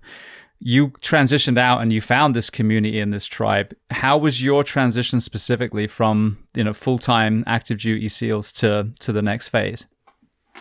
Well, it was tough. I'm not going to lie. I mean, so my thing was when I got out, this is when I developed this anxiety problem. Right around the time I was kind of getting off active duty, and for me, it was a situation where I had a lot of, I guess it was survivor's guilt. Like I just felt like, well, a couple things. So one was, like I said, I had this kind of, I call it like a Bill Buckner moment, and people don't know Bill Buckner. Bill Buckner was the first baseman for the Red Sox in the 80s. And in the Game 6 of the World Series against the Mets, they were about to win the World Series for the first time in whatever it was, like wasn't 100 years, but this is the curse of the Bambino, right? They hadn't won the World Series since they traded away Babe Ruth. And there's a infield hit down the first baseline. All he has to do is pick it up and scoop it up and step on first base. Game over, World Series over. And it went through his legs. And they lost the game. And then they lost Game 7 and the Mets won. And it was like, and man, and everyone obviously in Boston came out hard. I'm sure Bill Buckner had a terrible time after that, right? But it was just one of these things where it could have been the best moment of his life and it was the worst, right? And I had something kind of similar, like it wasn't the World Series, but like the idea of just sort of tactically not performing the way I should have. And I won't get into any details beyond that. It doesn't really matter. But that weighed on me in a huge way. And I just kept thinking like, you're a failure, you're an embarrassment, guys don't like you, you let everybody down. And then it turned into you shouldn't be, like these other guys died too. Like some guys, didn't make it and you did. And like, you don't deserve that. And so you should die. Like, I mean, this is where my head went. And so then it turned into like trying to find something that was killing me. And like thinking little sensations in my body were the start of some terminal condition or something. And I didn't realize it at the time, but if you do that, like you will start to feel worse physically because what you're doing is you're ramping up your limbic system. You're basically telling your body you're in danger all the time. And like, therefore it makes these sort of sensations worse. And then you think that you're actually dying. And then that makes so it just snowballs on itself. And it can really screw you up in a big way. So that's where I was at. That was like my exit from the military was like right in the middle of that. And I didn't have anywhere to go. Nowadays there's better support structure. There's a lot more programs and stuff like that. At the time, it was just kind of like, well, see you later. And that's okay. That's the way it was for everybody. I didn't think I deserved anything better than that. But so, yeah, that's where that was the sort of transition. That was my transition, basically. Right. And so like going down to St. Thomas, like that group, that definitely like helped in some ways. Certainly have a community and everything, but it still didn't really help me deal with what I was dealing with, because I didn't even realize it was fully basically psychosomatic at the time either. I thought that there was stuff physically wrong with me. And it turns out that there probably were some things that didn't get really highlighted until I kind of had this chronic illness crash later. But so much of it was instigated by basically me being mentally unfit, doing it to myself. Did you ever get to the point of actual suicide ideation? Oh yeah, for sure. Yeah. I mean, for me, it was, plenty of ideation, certainly. Like, and I'm not afraid to say that. Like, I think we feel like we can't talk about these things or like it's embarrassing or something. And it's like, look, I think there's a way more suicidal ideation out there than people let on. Like it's a perfectly normal thing to think. Like you can think that, and you don't have to be ashamed or think you're weird or unusual because you think that. I think that thought probably crosses everybody's mind at some point in their life, even if it's just a fleeting thought because of whatever, right? That they don't take seriously. The problem is when you latch onto that thought, right? Like when that becomes something where you start to think, maybe that is actually a really good course of action. That's when it becomes an issue. But yeah, I mean, plenty of times that crossed my mind. But like for me, the real sort of nadir of everything was I had got about 3 years into my chronic illness. Like it was just so bad, like just feeling horrific every day. And I just had this point where I was like, I don't know what to do. Like I can't figure out the solution. And I posted this. This is what started everything that I have done now with Rare Sense and with kind of Mind Fitness. Was I posted this picture of myself. I took a selfie. So I was on the floor of my kitchen, like on our hardwood floor, just curled in a ball, like with my wife holding me, just crying my eyes out. I'm just like, I got to kill myself. Like this is just, I can't go on. And I didn't. But I took this picture of myself on my phone, just a selfie, like not a flattering selfie, like of what I looked like in that moment. And the thought was like, there was a couple of things that occurred to me that day. One was like the actual, like I really was emotional, and like doing that made me feel a little bit better. And it was like, there's something there where like I need to tap into my emotions more. Like I think I've suppressed way too much of this shit for way too long. And then the other was I wasn't, even when I was at my worst, I wasn't like that all the time. I just wasn't. It was like there were brief moments where I was fine. So I kind of had this epiphany, like, okay, whatever's going on with you isn't permanent. You're not broken. It's not like a broken limb where if you break your arm, it's broken until it heals. You can't, you don't have a day where you're like, oh no, it's fine. It feels good today. It feels fine today. I'll just go lift weights with it. It's like, no. It's in a cast and it's broken until it heals. That wasn't what was going on with me. It was like, even at my worst, it would be like, oh yeah, I've got some moments where I'm fine, or a couple hours where I'm actually like in a good mood. So it's like, okay, well, this is a software problem here, right? So anyway, I posted that picture on Instagram finally, because I thought, because I'd made some improvements. It was about a year later, and I'd made some improvements, and I thought, all right, I think there's a lot of people that feel this way, and I don't like to talk about my kind of military stuff, but like this needs to be talked about. And if I start doing it, maybe somebody who is on the verge of suicide won't do it, right? Because they'll realize, hey, this guy's a lot like me, and I'm not alone in my struggles, and like maybe we can figure this stuff out together. So that's what I did. And like that kind of launched this project that I've been doing now for the past, I don't know, year and a half, 2 years at this point.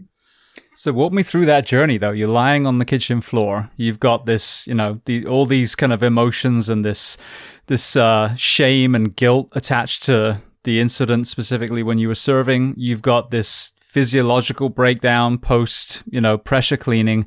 What was your personal journey up? What were the tools that you started collecting that made you realize that you're not, irreversibly broken, but that you are actually able to put those pieces of the Jenga tower back together again?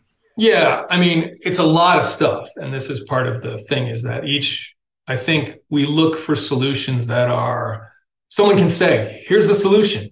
Here it is. Here's step A, step B, 1, 2, 3, 4, 5, 6, 7, just do my 12-step process and you'll be fine. Or you'll achieve whatever result you're looking for.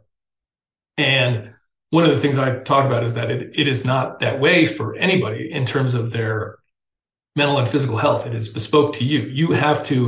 There's sort of generalities, but like you got to figure out exactly what you need. And that's part of the journey.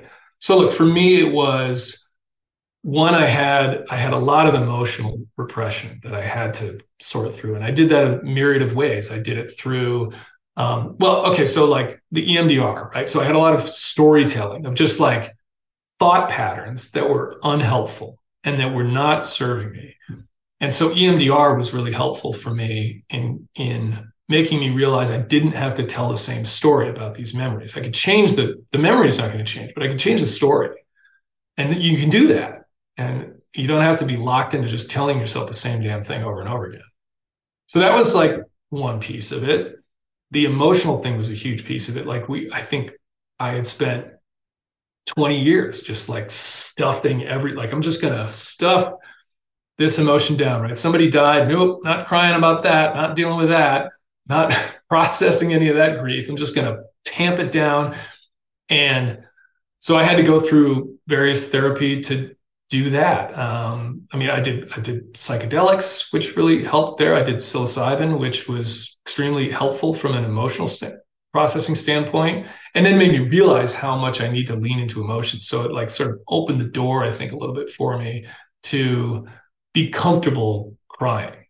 And to the point now where if I start crying one day, I'll video it and I'll put it on Instagram just to be like, this is okay. Like you can do this. And it might come at a random time. And what you need to realize, because what I would notice is I'd watch some like kids movie with cartoon with my kids, and I'd start getting all choked up and I'd be like, what the hell why is this? I shouldn't be. So I would do what I always did, like, don't.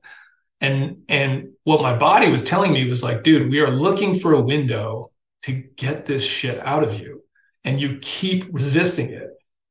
And so it wasn't until I did the psilocybin that opened my eyes to, and I did it legally. This was like out of the country and everything. It was actually a very organized thing. And by the way, I wouldn't recommend I'm not recommending anybody do that. And I would also say like, there's a lot of bad ways to go about that. Like I have a whole podcast episode where I talk about that experience that people can listen to about like, just being in the right setting and like doing it with the right people and all of that kind of stuff, like very safely. But what it taught me was there was so much of that I needed to get through, and that this might come up and you're not going to exactly know why, but you got to lean into it. So like one day I was sitting here, this was after the fact, this was probably a couple months ago, sitting here and like there was this song came on I'm listening to music while I'm working, and this song comes on. And for some reason it was like the emotional trigger was there. I was like, I could feel myself.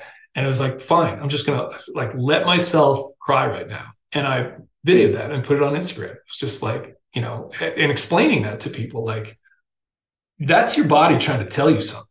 Like, and like, you shouldn't resist that. It's like being hungry. When you're hungry, your body's telling you we need some food, right? This is like, you need this energy release. So it was that. It was a lot of diagnostics on toxicity as well. Like, I did have a lot of, and I still work through this as well. Like I had Lyme disease and parasites and heavy metal toxicity. And like, that's a component as well. And I won't deny that that's a piece of it. So I've done a lot of alternative treatments, stuff that people would be like, you did what? Like you injected what into yourself? So I've gone deep down the rabbit hole of that type of thing. Certainly got into mindfulness and meditation, being able to separate myself there. Energy work, whether it's hot yoga or qigong, it's a lot of it. So it was kind of a combination of one, relieving the sort of physical load that I had, so to speak, sort of this toxic load of varying components. Like the mold thing was a thing. That's a thing. So like that was a piece of it. Releasing the emotional load. So like deburdening all of this like emotion from an energetic perspective, learning how to down-regulate my central nervous system and calm myself down, because so much of it too was just, without knowing it, being in a state of hypervigilance of just like your brain and your body is like is basically telling yourself you're in danger at all times. And that's really, really detrimental. So working on that through things like yoga and qigong and meditation and breath work and all of that. And then kind of just trying to come up with a routine. And that's the whole idea, is like, how do we move forward with a mental fitness routine so that we're treating this like the fitness of our bodies? It's like, you can show up to the gym every day because you're trying to make your body fitter. And those things, you have to commit to that like forever if you're going to do it. It's not a one and done scenario. So it's the same thing with your mind. Like you can make your mind fitter over time it's a slow process, and you have to come up with a routine that works for you. It's the exact same concept. It's not this yes, no thing. Like, are you mentally ill or not? No, like, I mean, like, is real mental illness thing? For sure. Like, there are people that absolutely need, like, serious medical interventions. But for the most part, most of us just deal with shit. And some of us are good at it, and some of us are bad at it. And it depends on the day. And we can get kind of lost in these rabbit holes and go down them.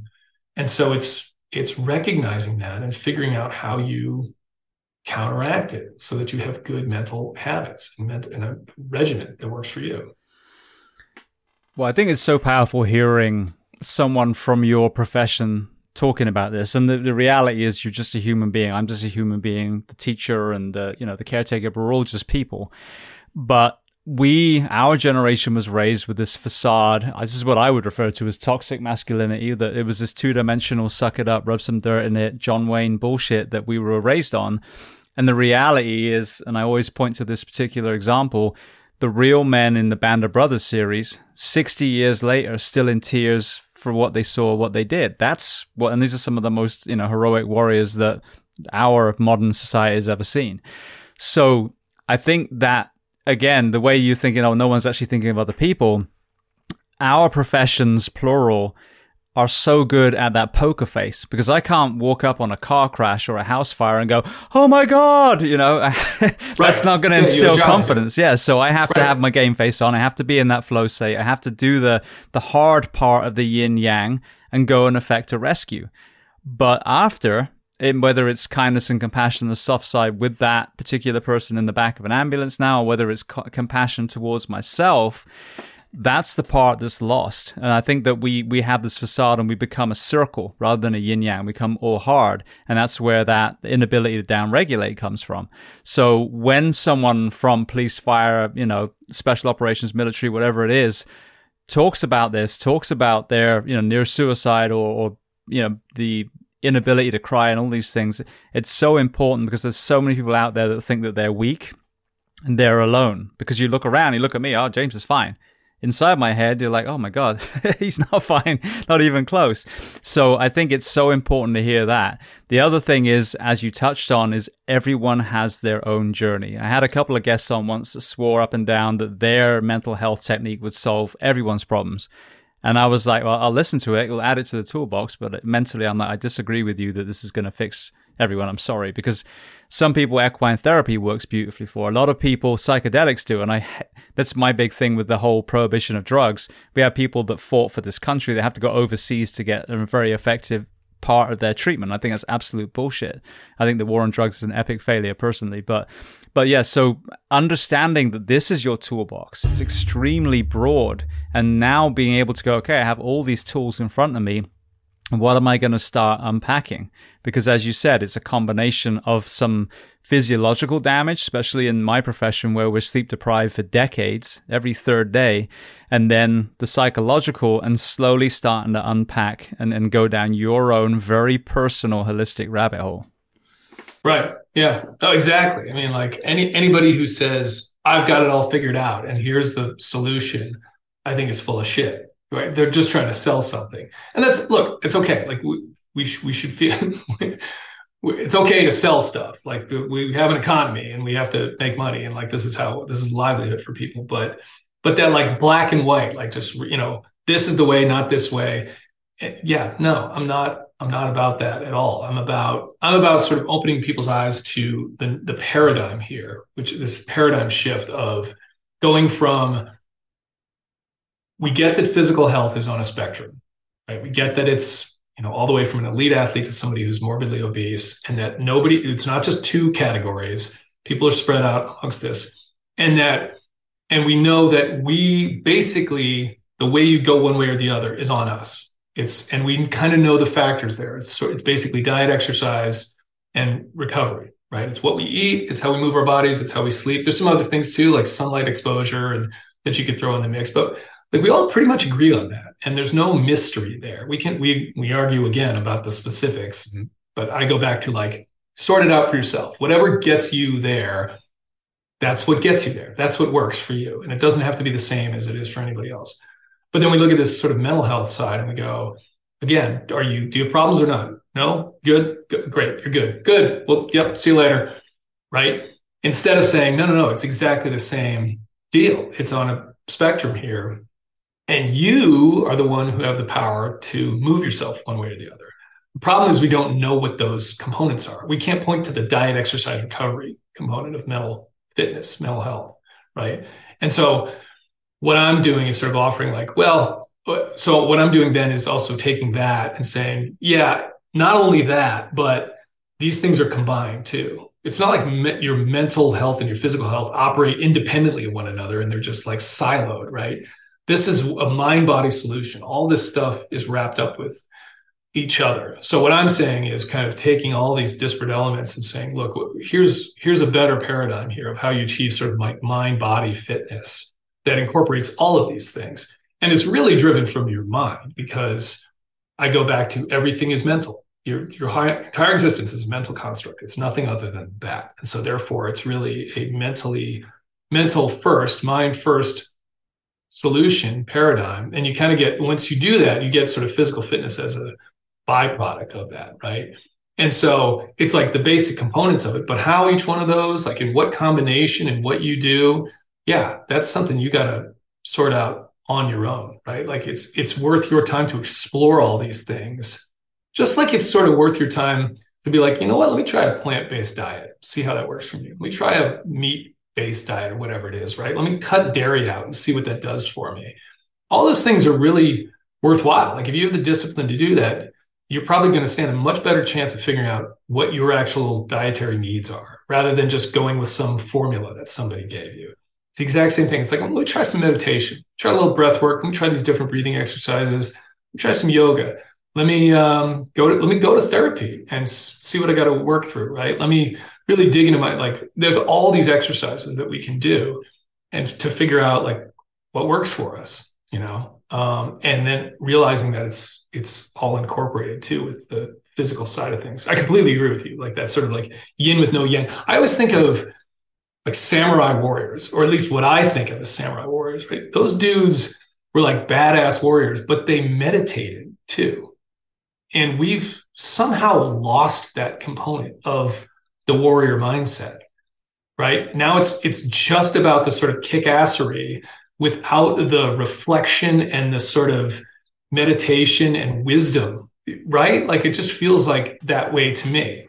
Absolutely. I had a guest on, Meg Tucker, and she was referring to the Viking culture that's become very popular at the moment.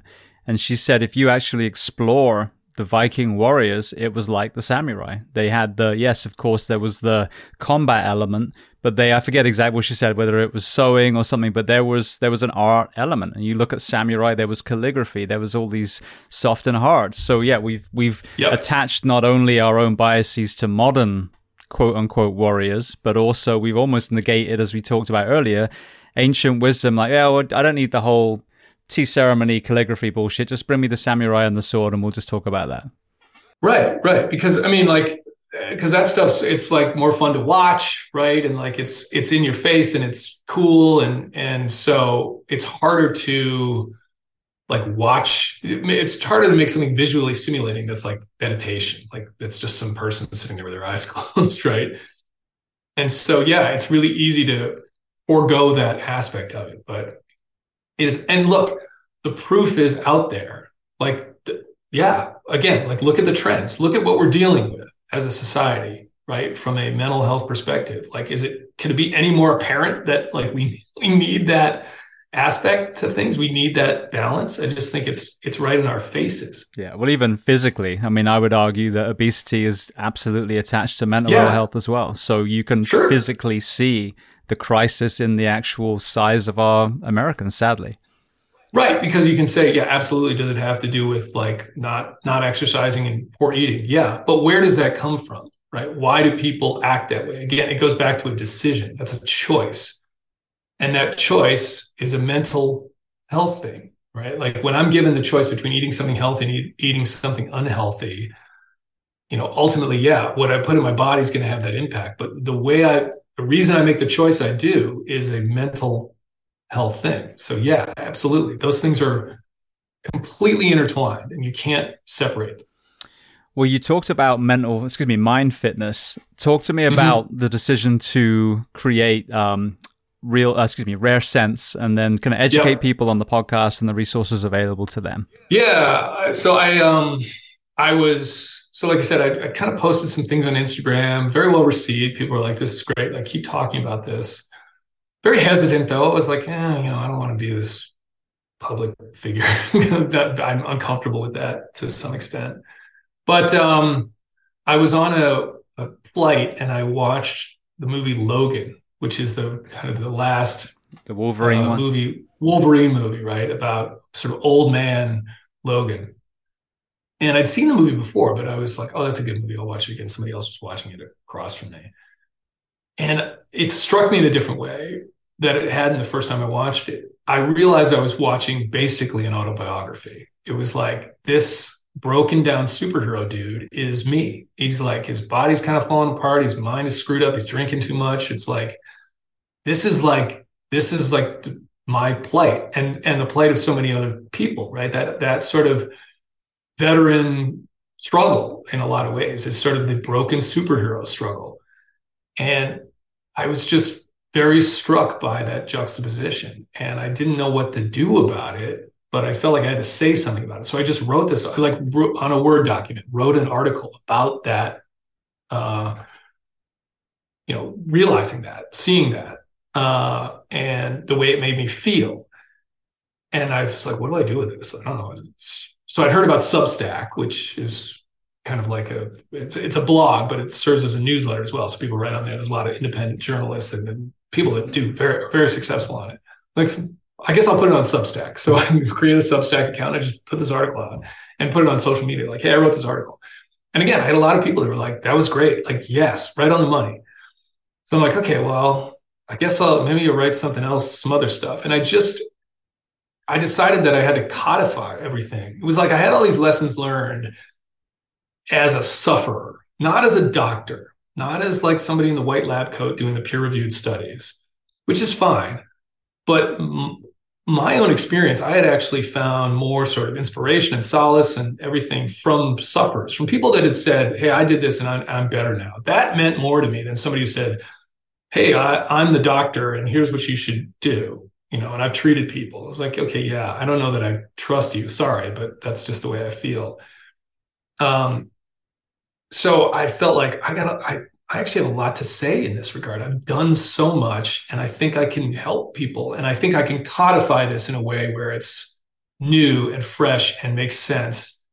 So I did that. I was like, I wrapped this up. I came up with the Rare Sense name, which is, it's like the opposite of common sense, right? It's like, I started writing articles. So I just started writing like a monthly article. It was just about I wrote a manifesto, which is like, here's what this is about. And then I would write articles sort of about mental health mainly, but sort of chronic illness as well, about like a topic and things that I had learned. And I'd done a little bit on the GoRuck blog as well. Actually, they had me do some things called Mind Matters, which people liked as well. And then it just kind of grew out of that. So it started as that. And then I was like, well, let me try a podcast as well. So I can talk to people and I can talk to either experts in sort of mental health, but a lot of people that are veterans that are now like doing mental health. There's a lot of guys that they are a veteran and then they went into the sort of mental health realm to help other people. I think they're super interesting to talk to. So I started doing that. And then I would do a book recommendation every month. So it kind of like, here's an article about this topic. Here's a book that I've read you can kind of really deep dive on this topic. And then I started just recently doing where I kind of really eventually figured out I wanted to get to, which was weekly training. Like the way CrossFit has a WOD every day, a workout of the day, where it's like, here's the WOD, here's the workout. It's like that for your mind, like a mind workout, which I hadn't seen anybody do, but it's like, and I do it on a weekly basis because part of this is building good habits, right? It's like, I want people to try stuff and then be like, did that work for me or not, right? Like, did I like that or not? And then sort of adopt it as needed into their own regimen. So I'm now doing it on a weekly basis. So it's like, here's what you're going to do every day for the next week. And from a mind training perspective, here's your mind workout. And then see what that does for you. And then next week it's something different. And I'm just going to keep going with that. And it'll be different. And this is everything from meditation, breath work, journaling, problem solving, like even skill development, and then permutations and mixing of those things as well. I mean, that's just what CrossFit does, right? They just take different exercises and put them in different combinations. So it's the same idea, you know? Well, I love that too, because like you said, I meditate, for example, so I follow certain routines with that. I use Headspace. I love that app. I do CrossFit. I do jiu-jitsu. But as far as a mental workout, I know to read. I know to write. I know that learning another language, things like that are great for the mind too. But to actually have a structure, be like, hey, pick, something from category A, something from category B, and do this on Monday, this on Tuesday. I think that's a great resource. And I haven't seen that before either.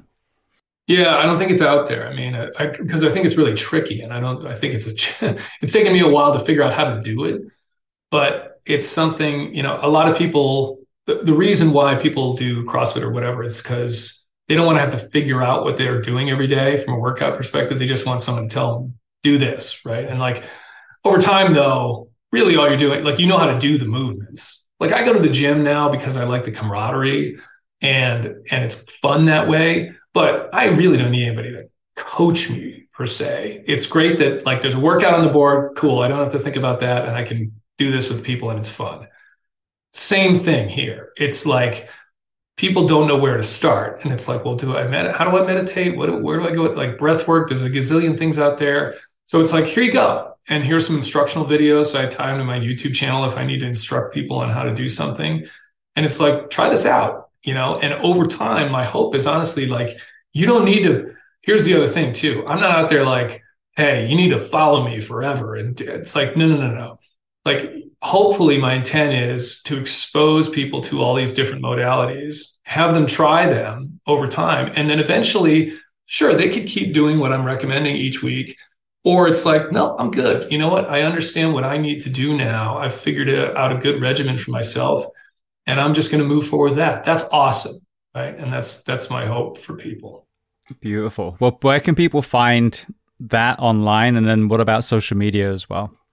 Yeah, so raresense.com is the website, and that's linked to the podcast. It's linked to the Substack, raresense.substack.com, which is where most of the content gets published. Even the podcast comes through the Substack account. So the easiest thing is just to subscribe to that.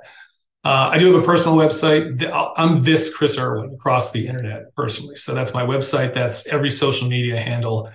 The ones I primarily use are Instagram, Facebook, and LinkedIn. I don't really do anything on Twitter or anything like that. But I do post videos on all the podcast episodes are on YouTube at this Chris Irwin. And as are like any of the instructional videos. So like the meditation videos and breathing videos and things like that. Beautiful. Well, Chris, I want to say thank you so much. We've been chatting for over 2 hours now, so it's been an amazing conversation. We've been all over the place, but as I said, it's important, I think, for people to hear men and women that find themselves on pedestals. They didn't put themselves there, but they are through society's eyes. But hearing the vulnerability, hearing the struggle, and then most importantly, hearing the solution, that there is a way out and you actually can be an even stronger, more resilient version of yourself once you've figured out what some of the challenges are and you've been able to address them. So I want to thank you so much for being so generous with your time and coming on the podcast today. Yeah, thanks, man. Really enjoyed it.